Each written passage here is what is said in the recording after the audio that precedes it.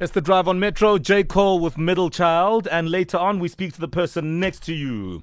Hashtag the drive on Metro. And let's talk about some realities.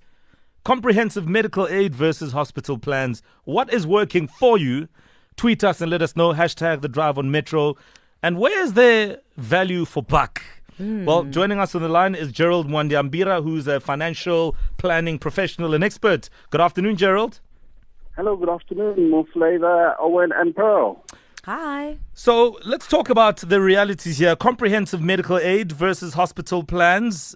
Essentially, how would you separate the two? Okay, when you're looking at medical aid, there's two features to medical aid. There are what they call inpatient benefits and outpatient benefits. The inpatient benefits are the things you get when you're in hospital. So if you're in hospital, it's the operations, the hospital bed, etc. And then the outpatient benefits are the things you get when you're outside hospital, and that's the medicines and the vitamins, etc. So a typical hospital plan is the lowest end of medical aid, and that just gives you the inpatient benefits. You don't get to get vitamins and all the other nice stuff you buy at the pharmacy. If you get the comprehensive plan, you can get the outpatient and the inpatient benefits, but it's obviously going to be more expensive. Gerald, a lot of people would say, I don't get sick, or I don't, have an issue with my eyes or my, dental health, so I'll get a hospital plan. But what happens when someone happens to fall terminally ill? Do we generally find that life cover is enough? Because often in the case of medical aid, it runs out in a case of a terminal patient. Yes, the other thing you need to realize is that if you go for the comprehensive plans, which have all the bells and whistles, the eyes, the ears, everything, they've got higher cover limits. If you go for the basic entry-level hospital plan, which gives you hospital coverage, it's got a lower limit, but normally that lowest limit is about R1 million. So for most people, it takes a while to go through R1 million. But yes, if you get a chronic condition like cancer or other illnesses, you will definitely run out of money. And then you can top up either with a type of insurance called medical insurance as well, which essentially will pay you a lump sum if you're in hospital. So some people who can afford it have both a medical aid as well as medical insurance. Between you and I, Gerald, where's the value more? Hospital plans or the comprehensive medical aid? Well, I would say definitely if you're young, you're healthy like yourself, you probably want to go on the hospital plan because, it's just you maybe. Once you have children in the equation, you definitely want to start going for the comprehensive covers. Better off on a hospital plan. As you get older, you definitely need the comprehensive cover because your health also starts to fail. Gerald, we'll just keep you on for the next few seconds as we talk comprehensive medical aids versus hospital plans and what works better.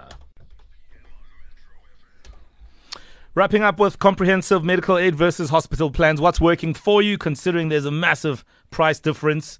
Joining us on the line, Gerald Mwandiambira, who's a financial planning expert. So we continue, Gerald, and of course, there's a lot that can be said about this stuff, yeah. Yeah, Gerald, a quick question with regards to medical aid and a hospital plan. A medical aid, you could possibly, most of the time they give you a loan up front, which is the medical savings account, which you use for your day-to-day savings, I guess, or day-to-day expenses. But that essentially is just a loan up front. They say they give you 10,000 Rand for the year. Sometimes that is over by month 3 or 4 already. How do you make that buck go further before you get into the self-payment gap and then everything else gets covered thereafter? I think what you need to do is before you select a provider for medical services, that's a GP or a pharmacy, just check their rates because they have a tariff which is recommended by the medical schemes.